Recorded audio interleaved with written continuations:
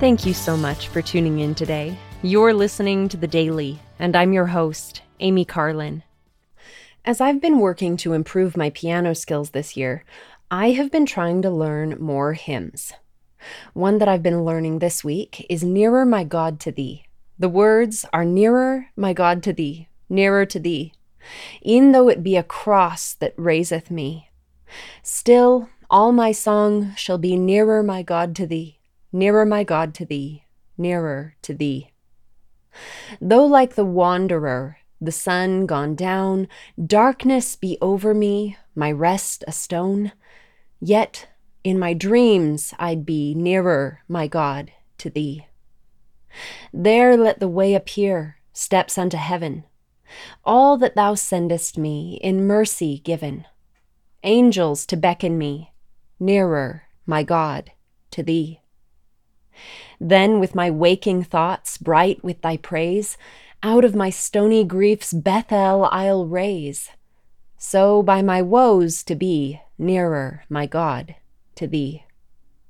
Or, if on joyful wing cleaving the sky, sun, moon, and stars forgot, upward I fly, still all my song shall be nearer, my God, to Thee. The words to this hymn always inspire me. Even when we face sorrow, difficulty, and darkness, we can draw nearer to the Lord. He gives us all things in mercy and shows us the way to return to Him. Even in stony griefs, we can have bright thoughts because of our Savior. In the 1985 hymn book of the Church of Jesus Christ of Latter-day Saints, this hymn has a cross-reference to Doctrine and Covenants, section 88, verse 63. Draw near unto me, and I will draw near unto you. Seek me diligently, and ye shall find me.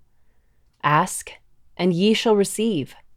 Knock, and it shall be opened unto you. When we seek the Lord, He will always be there for us. Thank you again for listening today. The Daily is brought to you by the Church of Jesus Christ of Latter-day Saints.